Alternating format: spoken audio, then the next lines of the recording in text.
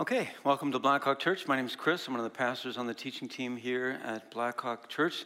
Welcome to those of you who are watching on a screen in maybe another venue here at Brader Way, or maybe you're at the awesome Upper House, Blackhawk Downtown, or at Savannah Oaks Middle School, Blackhawk Fitchburg. Welcome to those of you who are with me in this room right here, and those of you who are listening on a podcast. If you're part of our Blackhawk Chinese ministry, Di Zhong Zi Meg Ping An, and that's Mandarin for peace to all brothers and sisters. We are continuing in our series through the Gospel of Mark. We're calling this series The Unexpected Kingdom, and this message is the seventh in a 23-part series that we're going to go through all the way until Christmas. Then we'll take a month or so off, and then we'll come back to it, and the series will end on Easter Sunday. So when the series started out, the first 4 talks, we covered one chapter in 4 talks. And since then, it's been my job on the teaching team to pick up the pace.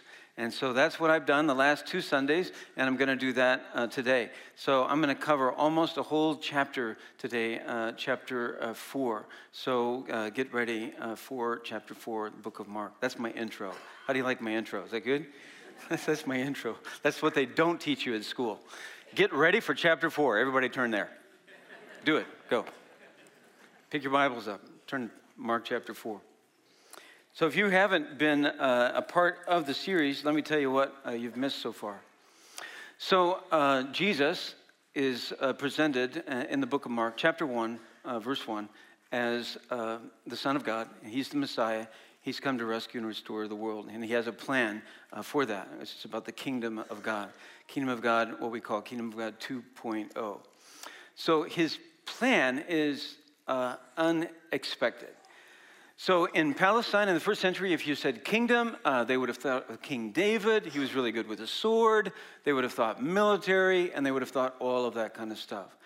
Palestine has been invaded by the Roman Empire, and they would think if you're Jewish, well, the kingdom means that someone very powerful is going to lead us in a rebellion against these folks, and we will control our area. That's what they would have thought.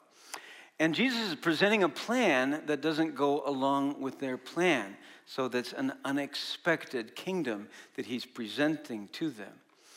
And the people that are rallying around the Messiah are not really what you expect either. So the Jewish people have been longing for the Messiah to come. They've been studying the Hebrew Bible, the law, which is called the Torah. They've been studying that. And people who really study that a lot, like the scribes and the Pharisees and teachers of the law, they were anticipating that he would come and really establish the kingdom. Now what Jesus is doing is actually offending them. They're the ones who should be on the inside, but they're fast finding themselves to be actually on the outside. People that should be on the outside, people who really can't read, people who kind of riffraff of society, those kind of folks, they are finding themselves gathering close to Jesus, and they are actually around him. So last week, when we were finishing chapter 3, we came to this very radical passage about people who should be on the inside are actually on the outside. It's about his family. A crowd was sitting around him. They told him, "Your mother and brothers are outside looking for you." "Who are my mother and brothers?" he asked. Then he looked at those seated in a circle around him. "Here are my mother and my brothers. Whoever does God's will is my brother and sister and mother." Whoa, whoa, whoa, whoa. Radical, radical, radical. So Jesus is saying basically, even if you're born Jewish, you're not a part of the kingdom of God. Heck, if you're part of his family, you're not even a part of the kingdom of God. You're part of the kingdom of God if you actually follow him like he had those people around him. So this just blows up their concept. I mean, it's like it opens the doors wide open for, well, anyone really. Heck, tax collectors could be a part of the kingdom. Worse than that, the Romans could be a part of the kingdom of God. Oh my gosh, they're like the enemy. So he's just blowing up their categories, like what happens if you put new wine into old wineskins. Just blows up their system. And that's basically what he's doing. So today we're continuing that theme in chapter 4 with several different parables. And these parables are basically about the fact that Jesus is not popular. He knows his plan is not popular. 3/4 of the people he knows are rejecting his plan. But his plan, actually, when it's received by people, something mysterious and powerful can happen, and that plan will just grow and grow and grow and grow. And the amount of people who are going to be a part of his Kingdom of God 2.0 is mind-boggling. Those are the parables we're going to look at today. Here we go. Parable 1 is the parable of the sower. Very famous parable. Mark chapter 4, verse 1. Again, Jesus began to teach by the lake. And the crowd that gathered around him was so large, okay, we've seen that before, that he got into a boat and sat in it out on the lake, while all the people were along the shore at the water's edge. Okay, this is a very cool little detail that Mark includes here about the resourcefulness of Jesus.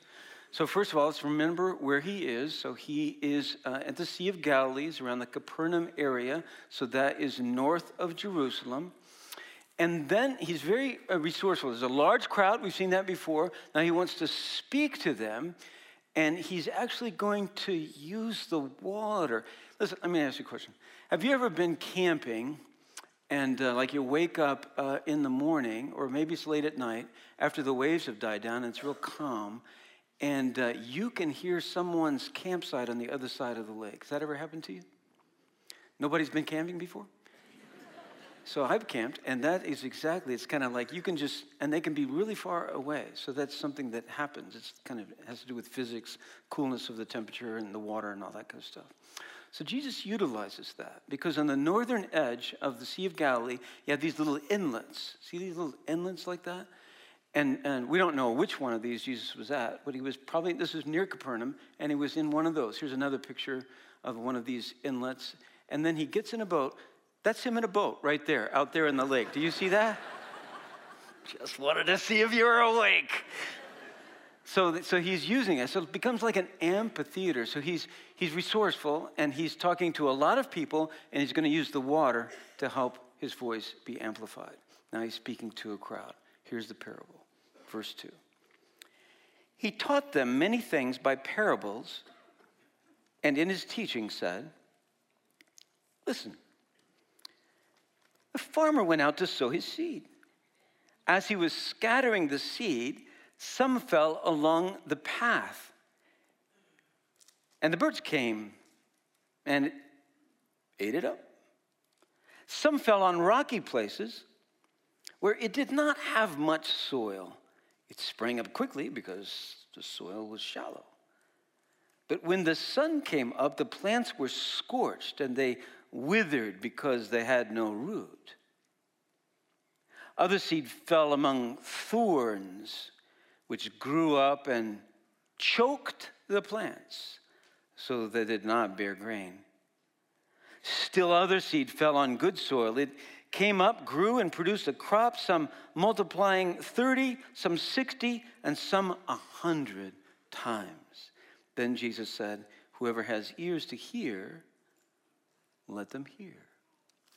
This is the parable of the sower and the seed. It's a very popular parable. In fact, in 2013, we did a 4-part series just on this one parable. Very popular parable. So the question is, well, what does it mean? The good thing about this parable is it's one of those rare times when we don't have to guess about what it means, because Jesus is actually going to explain what it means. And so like, awesome, that's awesome. But he doesn't explain to everyone. He only explains to the insiders, because what we forget about this parable is a parable of judgment. I tried to use my voice to help you see that. Jesus intends for this parable to be harsh. It's judgment. Whoa, where'd you get that, Pastor Chris? Oh, let's read on. Verse 10. When he was alone, the implication is later, the 12 and the others around him asked him about the parables. he told them, the secret of the kingdom of God has been given to you, but, contrast, to those on the outside, everything is said in parables. Why? So that they may be ever seeing, but never perceiving, ever hearing, but never understanding. Otherwise, they might turn and be forgiven. Stop. Like, whoa. It's harsh. Did you guys feel that? I'm intending to make it. It's harsh. Harsh. It's hard. So let's look at what he's doing actually here. Remember, now he's talking just to the 12 and the others around him. So it's not just 12. So it's like that room that he was in at the end of chapter 3. There's more people than just the 12 around him. He's going to explain it to them. But to those on the outside, they should be insiders, but they're really outsiders. They study the Torah for a living. They know the Hebrew Bible like the back of their hand. They should know totally who I am, but they do not know who I am. So I give it to them in parables. Why? So that they will be confused and not understand. Otherwise, they'd be forgiven. Now, that just sounds so harsh. So if you notice in your Bibles, that's all in quotes. So he's quoting the prophet Isaiah. And he's quoting the prophet Isaiah from a part of the book of Isaiah where Isaiah is basically told by God, now you need to be harsh with these people because I have done all of these things for them. I have brought them one miracle after another, one prophet after another. And what do? They just kill my prophets. They do not listen to me. So you bring them this word, and it's a harsh word. And we have a tendency to think, well, this is unfair. Doesn't God want everybody to be forgiven? This is almost like what we saw in chapter 3. It's like the unforgivable sin.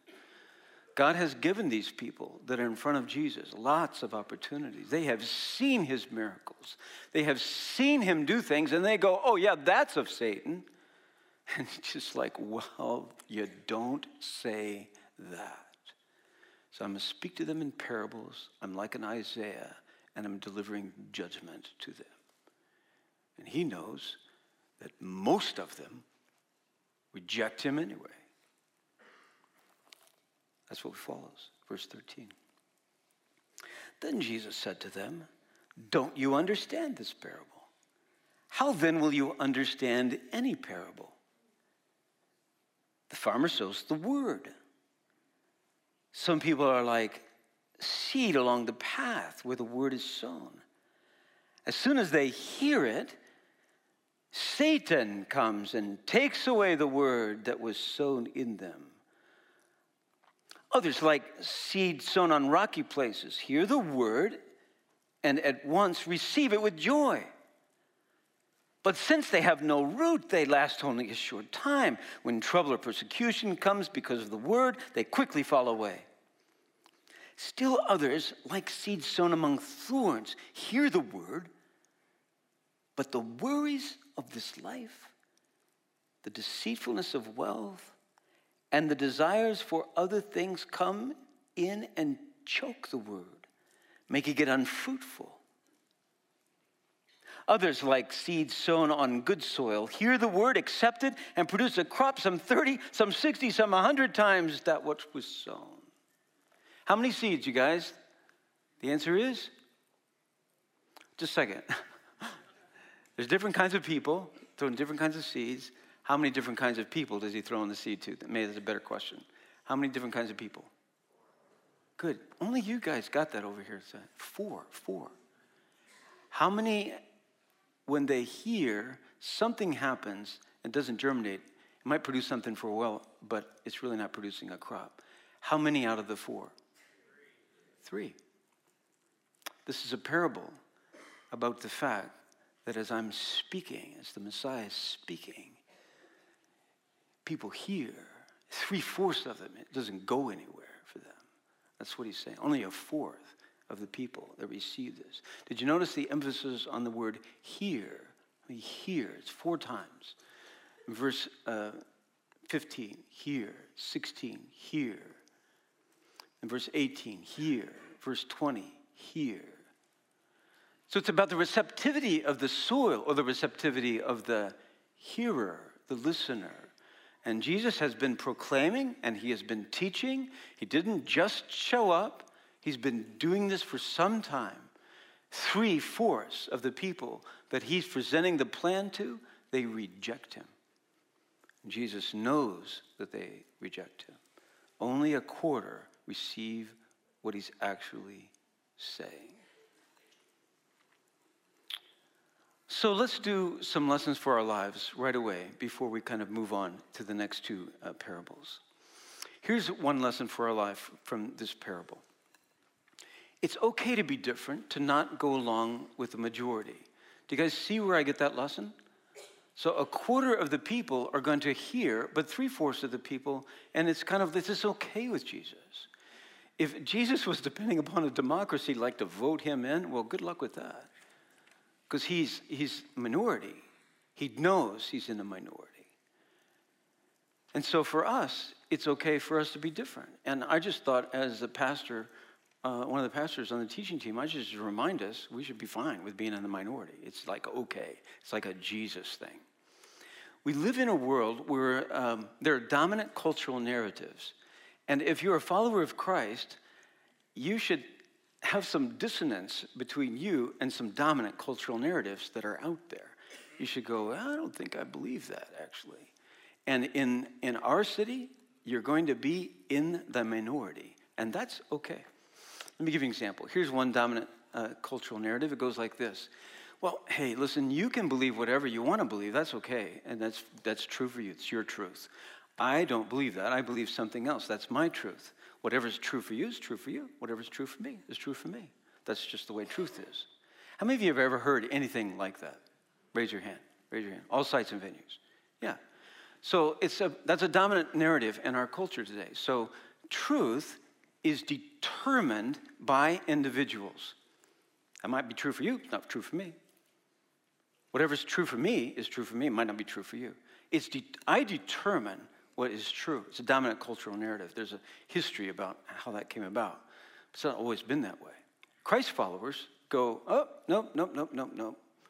We actually don't believe that individuals determine truth. We actually believe that we discover the truth. Because we actually believe this is the truth. We actually believe that there's a God, and he's actually exists, and he has spoken into the world, and he's revealed himself both in nature and in the Word, and we can learn more about him as we study nature and the Word, and we discover truth by reading the Word. That is a complete minority position in our community, total minority position. The dominant position is, no. Well, you can believe that, that's fine. It's how you determine truth, but I determine truth in a completely different way. There's a big difference, you guys, between saying an individual determines truth and you discover truth.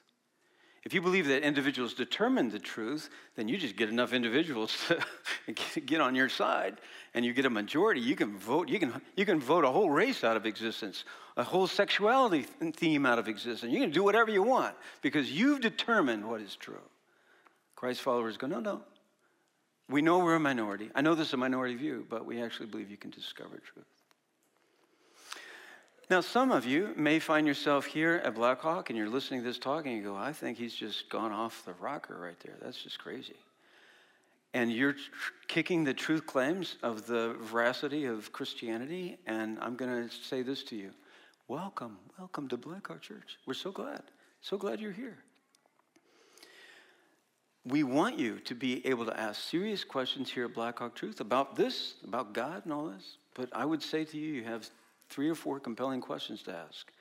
And then you're probably asking those questions. Here's the first compelling question. Is there a God? That's a big question. Is there a God? Second question, has he revealed himself? And then third question, is this his revelation? So if you're a Christ follower, you go, yes, there is a God. There's actually good reasons to believe there's a God.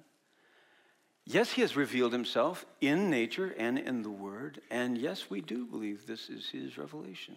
And we discover truth this way. You may not agree with that. But here at Blackhawk, we know We're in the minority, and we're fine with that, actually. Second lesson for our life. Don't choke. Don't choke. Now here at Blackhawk, we talk about how powerful the Word of God is. I just kind of talked about that. But did you notice that there's something that can actually choke the Word in his parable, that symbolic parable of his Word? Did you notice that? Look back at the parable. Still others, like seeds sown among thorns, hear the word, but the worries of this life, the deceitfulness of wealth, and the desires for other things come in and, what does that say? Choke the word, making it unfruitful. There's things in our life that can actually choke the word. What are those things? Look at it again. The worries of this life, the deceitfulness of wealth, desire for other things. Now, let me just be as loving as I possibly can. This is a harsh parable. It's a judgment parable. And I want to be as loving as I possibly can be. Many of us, our diet of Christianity is maybe listening to a talk 5-10 times a year. Maybe you're listening to a podcast right now. We're like never in the Bible on our own. We're just like, feed us, Pastor so-and-so. How's that working for you, actually? Do you feel like your spiritual life is like fruitful and thriving? Well, it might be that things are choking you. Things can choke you, you know. Let's look at it again. How are you doing with the worries of this life? How are you doing with worries? Do the worries of this life, do they drive you to prayer? Do they drive you to meditate? Do they drive you to the Word of God, or do they just drive you to worry? How are you doing with that? How about the deceitfulness of wealth? Wow, I love that phrase, deceitfulness of wealth. If I just had a little more, then I'd be fill in the blank. You guys, if Jesus is not Lord over your money, he's not Lord over your life. Right? I mean, you think, oh, well, no.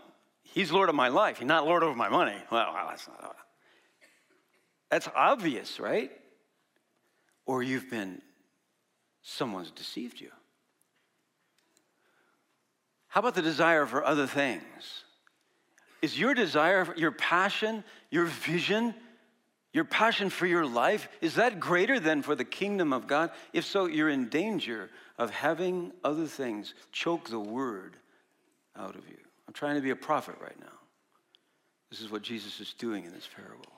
It's harsh. You get it? If you want to follow Christ, it's like tending a garden. You just plant the seeds and let it go. No. It takes a little work to do a garden. Or it's like being a musician. The beautiful music's just going to come out. No, you don't get to practice. Or it's like being an athlete. You've got to work out. You can't just say, well, watch me. From time to time, I like to shock everybody by telling people I used to be a gymnast 20 pounds ago. And I have this athletic background. And when I was a gymnast, I used to teach all kinds of kids gymnastics. And I probably taught 1,000 kids. And one of the things that kids, usually girls, always like to learn was the splits. Do you want to see me do the splits right now? Yeah, well, I can't, okay? I've not been in practice for like a long time. And I would say to those kids, I say, you come to class 3 times a week and you work on the splits only for 15 minutes in class, you will never get the splits, ever, ever. You have to work on them all the time. You come to Blackhawk Church 5-10 times a year, and the extent of your Bible study is what you hear in the talks, you're not going to grow. You're not going to grow. You won't be fruitful because other things are coming in and choking. They're choking. Yes. You don't need another class. You don't need us to do anything. You have the Word. You need to open it up. You know how to pray. You need to do that. You need to be like a musician or a gardener or an athlete. you need to step it up a little bit. That's the soils parable. When we read it, it should feel, oh. The next parable is about a lamp, and because of the time, I'm going to skip that, and we'll go to two more parables about a seed. Mark 4, verse 26. He also said, this is what the kingdom of God is like. A man scatters seed on the ground. Night and day, whether he sleeps or gets up, the seed sprouts and grows, though he does not know how. All by itself, the soil produces grain. First the stalk, then the head, then the full kernel in the head. As soon as the grain is ripe, he puts the sickle to it because the harvest has come. I love this parable. This parable is about mysteriously, this seed just grows. And all by itself, it just grows and becomes really, really huge. It reminds me of a tree that I have in my backyard. Here's a part of my backyard. This is a poplar tree in my backyard, and those are not weeds. That's my rain garden. My wife calls it a weed garden. I call it a rain garden, and it's filled with native species that used to be all over this area before it was kind of conquered by Europeans. So, and that poplar, I didn't plant. It is a volunteer. A seed blew in, just like in the prairies that all this used to be. And a seed blew in, and it just grows and grows. It knows anything about trees in North America. That's one of the fastest growing of all trees. The maple to the right, I planted, and now that poplar is just about as big as that maple. And it grew all by itself. That's what the kingdom of God is like. The kingdom of God is, it starts small, but mysteriously, by the power of the Holy Spirit, this thing is going to grow and grow and grow and grow, and it's going to be huge. And it happens all by itself. It doesn't happen by the work of humans.